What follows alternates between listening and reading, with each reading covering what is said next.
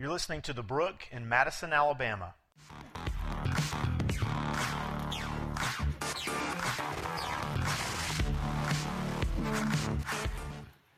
Good morning, everyone.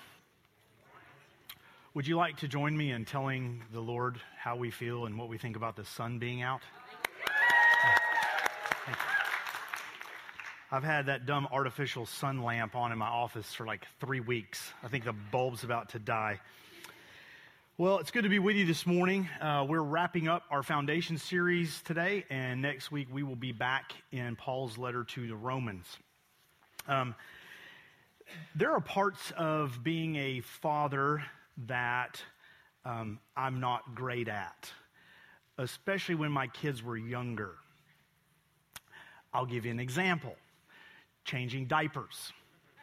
And some of you men in here right now had to just restrain yourself from saying, amen. I don't know why you restrained yourself. It didn't help me in that by the time my daughter was probably like 3 weeks old, my wife had turned into like this diaper changing ninja. Morgan, I think, could have blindfolded with one hand tied behind her back. She's got 2 legs in the air, whipping out a baby wipe and a new diaper's on, and like I haven't even seen it happen. And like I'm left alone with the children for 2 hours, and I'm like trying to solve a Rubik's Cube. I'm like, oh, what's going to happen?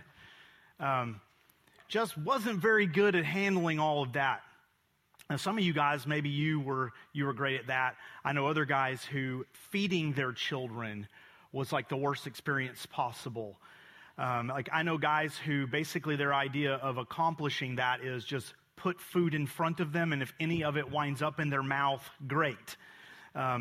Thankfully, we had 2 beagles when my kids were little, and I think they ate as well as our kids did at mealtime. But a lot of us feel this way, but the reality of it is just because we're not a pro at some aspect of parenting, or maybe we're not skilled at all the duties that we have as a father, this does not change our status or our role as a father, and it doesn't exempt us from those responsibilities either. Now, sometimes we live and think and act like it does, but it doesn't. And I'm picking on dads this morning, especially younger dads, because I've been there and I understand that. But in cases like this, we want to excuse ourselves sometimes. Oh, I'm just an ignorant dad. Well, maybe a lot of times we're just lazy or we're apathetic. I think at the heart of it, though, lies this thing called self-centeredness. And the reason I bring that up to you this morning is we are living in a culture that is fostering and feeding self-centeredness through this thing called individualism. Individualism is rampant in the day and the time and the culture that we're living in. So that you understand what I mean when I say this, the first part of the definition of individualism is fairly telling. The dictionary says that it's the habit or the principle of being independent and self-reliant. But it's the second part of the definition that I think is pretty indicting on us. It says it's the state of favoring the freedom of the individual over the good of the collective. Now, some of you may read that or hear that and think, that sounds pretty good to me. Well, I think it's fair to warn you that when individualism is on the rise, there are other things that begin to become more prominent with it. For example, the divorce rate. When individualism goes up, so does the divorce rate. Narcissism. And I'm not just talking about maybe that friend that you have that can't stop looking at themselves in the mirror. No, I'm talking like there's a real clinical diagnosis of narcissism, and it's on the rise. How about just plain flat loneliness? Suicide rates go up. Lack of racial and ethnic diversity goes up. Do any of those sound familiar to you? They should, because they're all pretty prevalent today. The divorce rate's going up, narcissism is going up, suicide rates are going up, lack of racial and ethnic diversity, All of these things are going up. Well, I don't think it's a coincidence that so is individualism. Hey, whatever's good for you, whatever you want, whatever you think, that's up to you. It can be pretty depressing when you think about it. But see, Peter writes this letter to all of these believers and Christians who've been scattered out into these different cultures that are a lot like ours. And Peter's words are to them and to us, there is hope. And there's not just hope, there's living hope. And his name is Jesus. But be sure you understand, there's not just hope for those of you who have already trusted in him. There's hope for those out there who are still wandering in darkness, who are still desperate for peace, who are searching for purpose in life. And that hope is actually you. Because what God has said is, because I have come to indwell you, I've saved you with my Son, I've indwelled you with my Spirit, I have sent you out there to live out this living hope in front of a lost world. So that's who we are. That's what we're called to do. As we said last week, it's the how that we're called to do this that I think most often stumps us and trips us up. Because as we saw last week, Peter said that it would be through these lives of submission, that we would live these lives of humility and submission to those around us. And that doesn't mean that we bow at every whim and at the feet of everything and everyone in our culture. No, in fact, we don't live as a slave to the culture. We live as a slave to the Scripture. And in that Scripture, Peter says that we're going to live out there on everyday mission for the kingdom of God. So my life, every aspect of it. No, I'm not a missionary to Zimbabwe. I'm a missionary right here in Madison, Alabama. If you're a believer and a Christ follower, you're a missionary. You are on mission. Well, friends, if the how stumps us and trips us up, the result and the evidences of the how are going to be even harder for us. Because Peter's about to move from talking about submission to talking about suffering. But see, the hope that we have, again, in the midst of all of this, we can walk through suffering because we have this living, everyday hope. Turn with me, if you would, to 1 Peter chapter 3.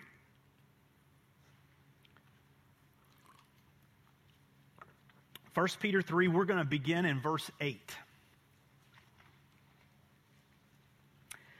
Peter writes, "Finally, all of you have unity of mind, sympathy, brotherly love, a tender heart, and a humble mind.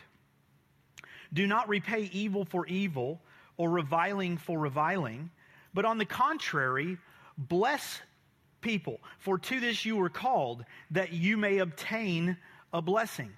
So Peter repeats a lot of things that he's already said here about having brotherly love for one another, about being of one mind, unity of mind. And then Peter moves into saying, and also we are to live these lives of imitation of Christ. He says this in a couple of different ways, but the main one is that if you go back into the second chapter, verse 23, Peter's describing Jesus and says, when he was reviled, he did not revile in return. When he was threatened, he did not threaten in return. He continued trusting himself to him who judges justly. Well, now Peter comes along and says to us, when you are reviled, do not revile in return. Do not repay evil for evil. Peter is saying you and I should imitate Christ. And then Peter quotes Psalm 34. It says, "For whoever desires to love life and see good days, let him keep his tongue from evil and his lips from speaking deceit. Let him turn away from evil and do good. Let him seek peace and pursue it. For the eyes of the Lord are on the righteous, and his ears are open to their prayer. But the face of the Lord is against those who do evil." What's significant about Peter right here quoting Psalm 34 is that this is a psalm of David, King David, but it's before David was king. And very specifically, David wrote this psalm when he was running for his life from King Saul. Do you remember that happening? Well, why is this relevant here? Well, remember, Peter is writing to these Christians who have been scattered from Jerusalem, who when they were scattered were running for their lives. The persecution that happened in Jerusalem, it wasn't like a political envoy came to town and said, hey, we'd really like you guys to kind of stop talking about this. No, Rome came and began killing people. They were genuinely running for their lives. David was running for his life from King Saul when he wrote this. Do you remember why? It's because David had been anointed to be the next king. Saul knew this.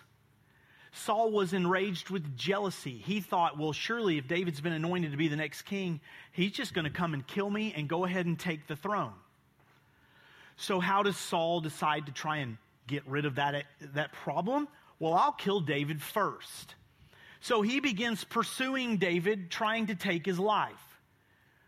We know now on this side of history that not once, but twice, when Saul was pursuing David and trying to kill him, David actually could have taken Saul's life, and no one would have even known it was him. I mean, here's this schizophrenic king that wants to kill me. God's ordained me to be the next king. Why not just get him out of the way? Here's why. David refused to believe that the path to righteousness led through sin. And you and I have to be convinced of this as well. That God, the path that he lays before us that leads to his righteousness is not going to travel or take us through sin. David declares here that in the midst of this persecution, in the midst of Saul trying to take my life, my eyes are fixed on God. And so very, very relevant for Peter to come along and say, when you are reviled, do not revile in return. When you are paid evil, do not pay evil in return. Remember King David and what he endured, because he refused to believe that God's path to righteousness would lead through sin. He goes on. Look at verse 13. Peter. 1 Peter chapter 3, verse 13. Now, who is there to harm you if you are zealous for what is good? But even if you should suffer for righteousness' sake, even if you do suffer for righteousness' sake, you will be blessed. Have no fear of them, of those that want to persecute you or kill you, nor be troubled. But in your hearts, honor Christ the Lord as holy. Set Christ apart as Lord. Always being prepared to make a defense to anyone who asks you for a reason for the hope that is in you. Yet do it with gentleness and respect, having a good conscience, so that when you are slandered, those who revile your good behavior in Christ may be put to shame. For it is better to suffer for doing good, if that should be God's will, than for doing evil. Focus in for a second on Peter's words here. But now, even if you should suffer for righteousness' sake, even if you wind up suffering for righteousness' sake, if we're setting apart Christ as Lord, if we are honoring Christ as holy with our lives, we will suffer. Peter says, Paul says, moreover, Jesus says that is the normal Christian life. Look here in the letter a little further ahead in chapter 4. Look at verse 12 with me. Peter says, beloved, he calls us this again. Beloved, do not be surprised at the fiery trial when it comes upon you to test you as though something strange were happening to you. But rejoice insofar as you share Christ's sufferings, that you may also rejoice and be glad when his glory is revealed. if you are insulted, and key part here, for the name of Christ, you are blessed because the Spirit of glory and of God rests upon you. Turn for a second to Matthew chapter 5. Matthew chapter 5, this is at the very beginning of the Sermon on the Mount. This is when Jesus is laying out what we refer to as the Beatitudes. In Matthew chapter 5, verse 10, and remember, the entire Sermon on the Mount is Jesus saying, I have come in fulfilling the law to help you see this new way of living. Jesus says, blessed are those who are persecuted for righteousness' sake, for theirs is the kingdom of heaven. Blessed are you when others revile you and persecute you and utter all kinds of evil against you falsely on my account. Rejoice and be glad, for your reward is great in heaven, for so they persecuted the prophets who were before you. Then in 2 Timothy chapter 3, verse 12, the Apostle Paul writes to Timothy and says, indeed, all who desire to live a godly life in Christ Jesus will be persecuted. So friends, understanding all of this, I think it's important to point out that at this moment, most of us are not actively experiencing any kind of suffering or persecution or trial because of the name of Christ. And I think that ought to spur us on to want to take at least a few minutes every once in a while and approach the Lord and ask, why?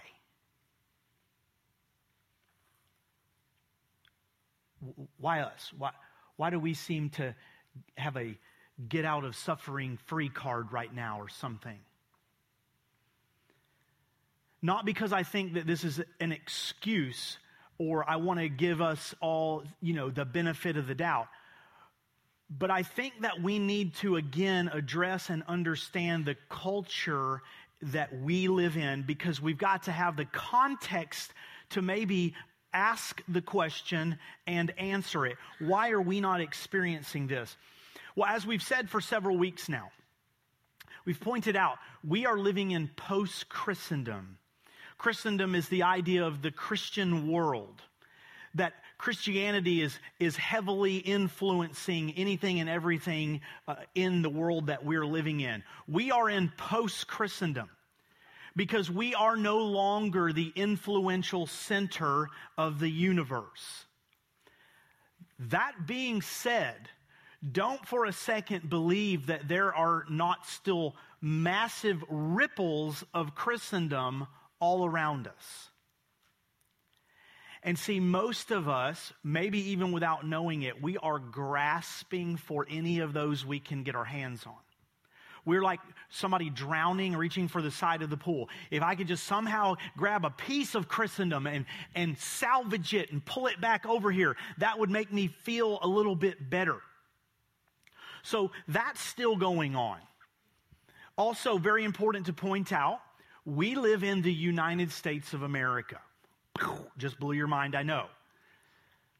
But the very first time that we determined as a nation to adjust, to add to, or to amend our founding values, it was by saying every single living, breathing soul has the freedom and the right to speak freely. We have the freedom of speech.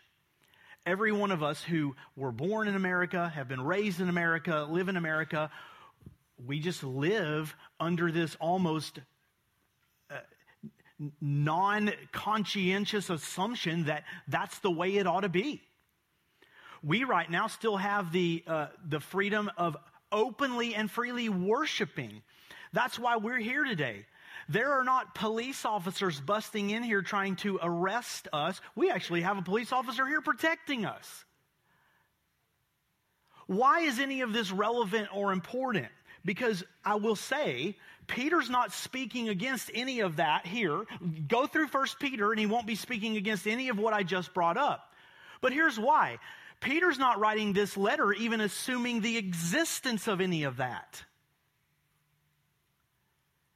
If you called Peter on the telly and started talking about freedom of speech and worship, Peter would say, what is that? Tell me more about this. Christendom, the Christian world, what on earth are you talking about? The gospel is just beginning to spread. To think that it's the major influence of everything in the world, that would have blown Peter's mind right out of his head. Here's why this is relevant. It's because fair, unfair, good or bad or whatever, it's the context with which most of us have grown up in. And we don't even realize at times how assuming we are because of it.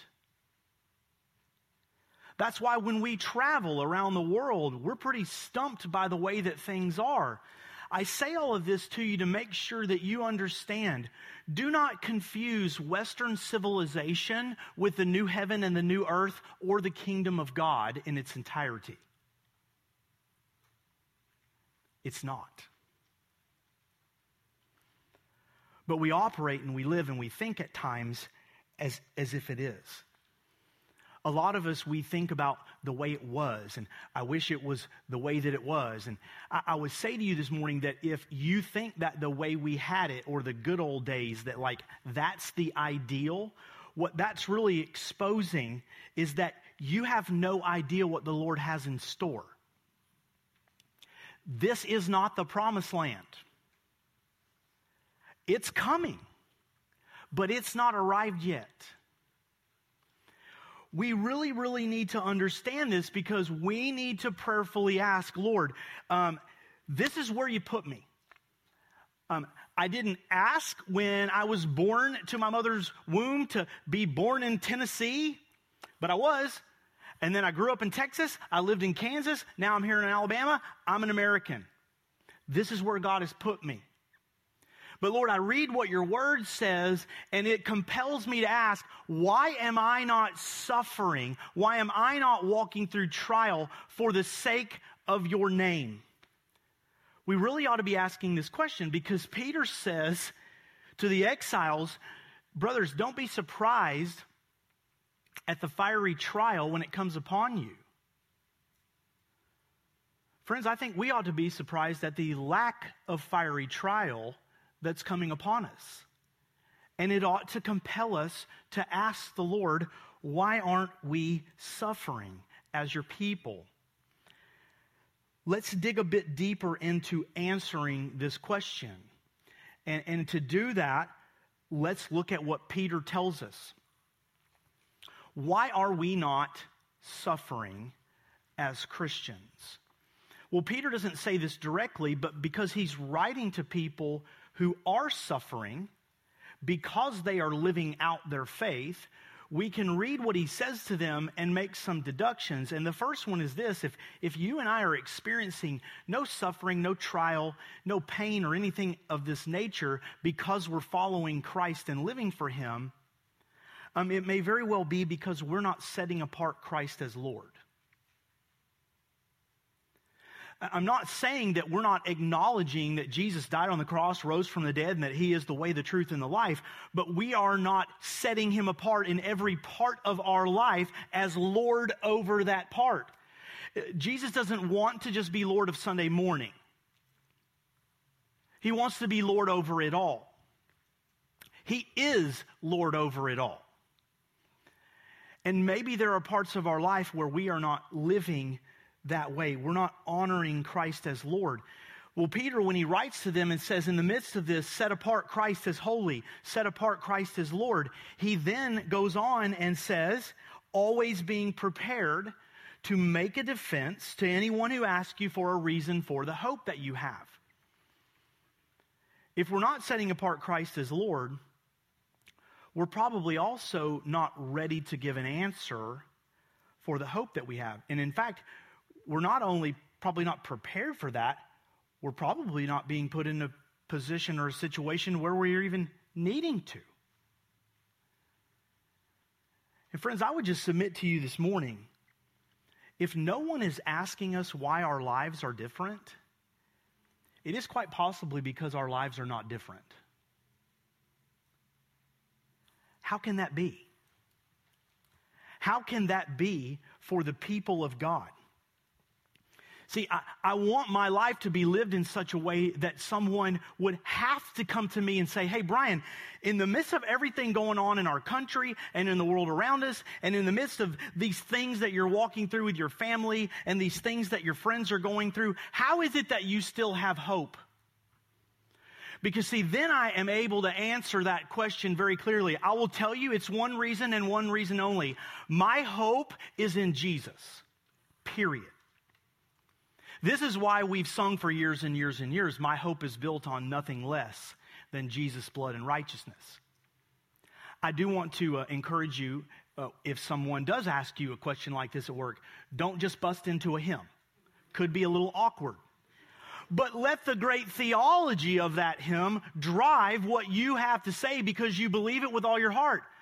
My hope is not in my success. That is fleeting. My hope is not in whether or not my family loves me. We don't do that well sometimes. My hope is not in my status. My hope is in nothing but what Jesus Christ says about me. J.I. Packer, the great theologian, wrote the book Knowing God, and I just read an article with him yesterday. The title, I couldn't help but open this up and read it. J.I. Packer says, knowing God is not the most important thing. What? No, I love what Packer said. He said, actually, the thing that is most important is that God knows you. That Jesus Christ knows your name. Because remember, there's going to be a day when he looks at some and says, depart from me because I don't know you. But we are those who are known by him. Our hope is in Christ. We should be living a life that gives us the opportunity to share why. Maybe we're not setting apart Christ as Lord. And friends, I would submit to you that if we're not setting apart Christ as Lord, we're probably not setting apart ourselves either. If you look a little further in the letter with me here in 1 Peter chapter 4, beginning in verse 1, Peter says, since therefore Christ suffered in the flesh, arm yourselves with the same way of thinking. For whoever has suffered in the flesh has ceased from sin, so as to live for the rest of the time in the flesh, no longer for human passions, but for the will of God. Christ, when he was in the flesh, did not follow the flesh, but submitted to the Father in everything. And now you and I, if the Spirit has come to indwell us, we are no longer slaves to sin. We are no longer slaves to our flesh, but can follow the Spirit as well. Verse 3, for the time that is past suffices for doing what the Gentiles want to do.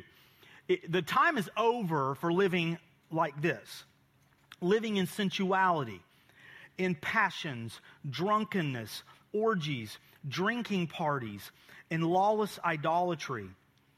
With respect to this, they're surprised when you don't join them in the same flood of debauchery, and they malign you.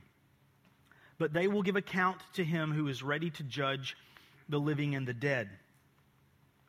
In Romans chapter 12, verse 1, the Apostle Paul says, I urge you, therefore, brothers, to offer your bodies as a living sacrifice, holy and acceptable to God. When we decide to follow Christ, when we believe that Jesus is the way, the truth, and the life, this is a determination that if Jesus is the way, that's the way I want to walk. If he's the life, that's the life that I want to live. And so it's this daily process of following after him, of seeking after the way, the truth, and the life. As Christ followers, we have this mind-blowing, double-edged knowledge that when we come to Christ, in that moment, we are setting apart Christ as Lord. We are acknowledging, Lord Jesus, you reign over everything. But the other side of this is when we submit our lives to Christ, we understand that this process begins happening, that Jesus is setting us apart. That our lives are being set apart by the Lord. In Galatians chapter 2, verse 20, Paul says, "For I am crucified with Christ. It is no longer I who live, but Christ who lives in me." Let me ask you to think through this with me. Was Paul crucified when he wrote this? No. Was Paul still alive when he wrote this? Yes. So what in the world does Paul mean? I am crucified with Christ. It is no longer I who live, but Christ who lives in me. What he means is, the life I now live in the flesh, I live by faith in Jesus Christ, who loved me and gave himself for me. Daily, my life is being set apart for the sake of the name of Jesus. And so, friends, again, if no one is asking me, why is your life different? It's probably because my life isn't different. And I just want to ask, how is that possible if you and I are this chosen race, holy nation, royal priesthood, the people of God, put into this lost world to shine a light in the darkness? How's that even possible? It shouldn't be. On another note, some of us actually may be suffering or walking through trial, but if anybody took the time to ask us about it, we would say, but I don't see Jesus anywhere in this whole thing. I don't see how this thing I'm walking through is bringing glory and honor to Jesus. Well, maybe we're suffering not from following Christ, but because we're actually still following ourselves. Go back to 1 Peter chapter 4, verse 15. After he is addressed suffering for Christ's sake, Peter says, "But let none of you suffer as a murderer or a thief or an evildoer or as a meddler." Peter says, look, you don't need to suffer because you can't control your anger, because you can't control your lust for what somebody else has, because you can't keep your nose out of people's business, because you can't keep your mouth shut.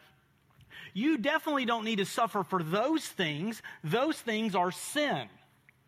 That's not what I'm talking about. He goes on, "Yet if anyone suffers as a Christian, let him not be ashamed, but let him glorify God in that name. For it is time for judgment to begin at the household of God." Judgment begins with us, church family. And if it begins with us, what will be the outcome for those who do not obey the gospel of God? If the righteous is scarcely saved, what will become of the ungodly and the sinner? Therefore, let those who suffer according to God's will entrust their souls to a faithful Creator while doing good. If I'm suffering, or I'm being persecuted, or I'm walking through trial, because I am walking in holiness and righteousness, because I am walking in the way of Jesus, Jesus says, "Brian, keep walking. I am with you. I will not leave you or forsake you. My strength is your strength. Keep walking. I will receive glory through this." But if I'm suffering because I just keep making stupid decisions, or I'm living like an imbecile, or I keep walking back like a dog to its vomit to the same sin over and over and over, that's on me. Make no mistake, even in the midst of that, Jesus is with me. This may sound like the most ridiculous thing you've ever heard, but I do believe Jesus would be the friend that would hold your hair back while you were throwing up. But Jesus would also say to you and to me the same thing that he said to the woman caught in adultery. Go and sin no more. Sometimes the suffering that we're walking through, I believe, is the Lord saying to us, wake up! Like, Brian, I've brought you from death to life, and you're living like you, for some reason, want to go back from life to death. That makes no sense. That's not what you've been called to. That's not very characteristic of a holy nation, a royal priesthood. Sometimes, church family, the suffering's on us. Well, let's go back to the beginning of this letter for just a minute. Let's remember where all of this started. If you'll turn back with me to the first chapter, verse 3.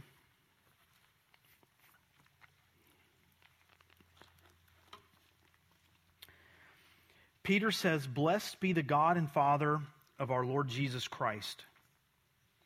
According to his great mercy, he has caused us to be born again to a living hope through the resurrection of Jesus Christ from the dead, to an inheritance that is imperishable, undefiled, and unfading, kept in heaven for you, who by God's power are being guarded through faith for a salvation ready to be revealed in the last time. In this you rejoice, though now for a little while, if necessary, you have been grieved by various trials." Peter says, friends, because of this, you are going to walk through trials, so that the tested genuineness of your faith may be found to result in praise and glory and honor at the revelation of Jesus Christ. Though you have not seen him, you love him. Though you do not now see him, you believe in him and rejoice with joy that is inexpressible and filled with glory, obtaining the outcome of your faith, the salvation of your souls. Christ follower, you have been born again to a living hope. Because of this, church family, let's live out this living, everyday, unshakable hope together. That's what we're called to. Peter says, the end of all things is at hand. Therefore, be self-controlled and sober-minded so that you can pray. Above all, keep loving one another earnestly, since love covers over a multitude of sins. Show hospitality to one another without grumbling. As each has received a gift, use it to serve one another as good stewards of God's varied grace. Whoever speaks, speak as one who speaks on behalf of God. Whoever serves, as one who serves by the strength that God supplies. However God has strengthened you and gifted you, use it for the benefit not just of the church, but of all of those around you, in order that in everything God may be glorified through Jesus Christ. To him belong glory and dominion forever and ever. Amen. Peter goes on. Humble yourselves, therefore, under the mighty hand of God, so that at the proper time he may exalt you, casting all your anxieties on him because he cares for you. Be sober-minded, be watchful. Your adversary, the devil, prowls around like a roaring lion, seeking someone to devour. Resist him, firm in your faith, knowing that the same kinds of suffering are being experienced by your brothers and sisters throughout the world. And after you have suffered a little while, the God of all grace, who has called you to his eternal glory in Christ, will himself restore, confirm, strengthen, and establish you. To him be the dominion and glory forever and ever. Amen. Peter's call to follow the way of the cross, to embrace this life of suffering that's followed by glory. This is the framework in which we are to live. And the only reason that you and I can live there is that we know hope changes everything. And we have this hope. Church family, we are called to thrive on the margins. We are no longer the influential center of the universe. And that's okay, because we will thrive on the margins because we are men and women of the gospel, because we are a chosen race, a royal priesthood, a holy nation, sons and daughters of the Most High God, the Spirit of God working in our lives, eternity burning in our hearts. That's who we're called to be. And when we're living this out, we will walk in community together. We will display this pastoral care in one another's lives. We will live and push one another on mission every day for the sake of the gospel. That's everyday church. That's what we're called to as disciples of Jesus Christ. Let's pray together.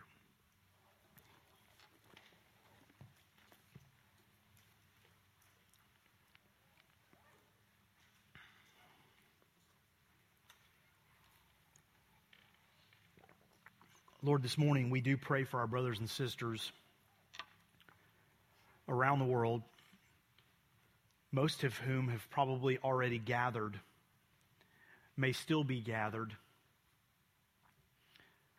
many of whom gather in secret because they are being persecuted or suffering for the sake of your name. Father, we pray that you would pour out your Spirit on them, that you would be glorified, that the gospel would move forward. Lord, would you give us an overwhelming desire to live a life that causes those around us to desperately want to know, where do you get this hope?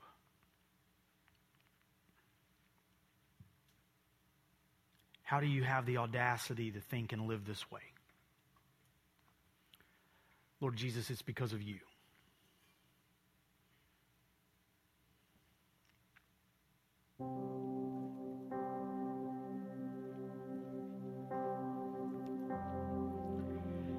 This morning we have the great opportunity in worship to take communion.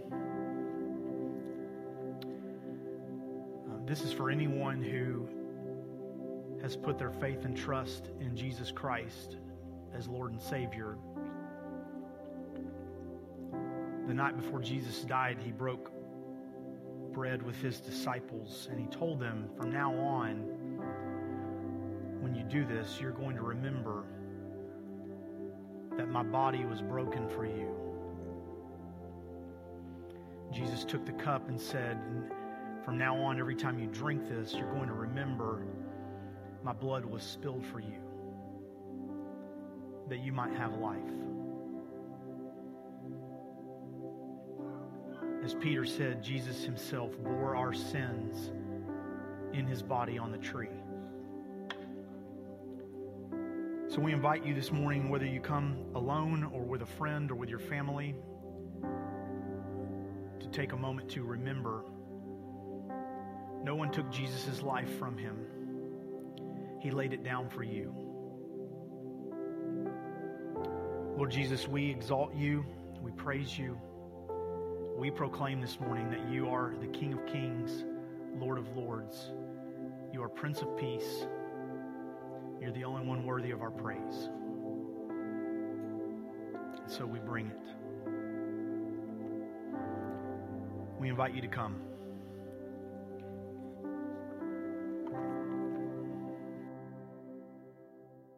Thanks for listening to The Brook. If you'd like more information about our church or what it means to follow Christ, you can visit our website at thebrookchurch.com.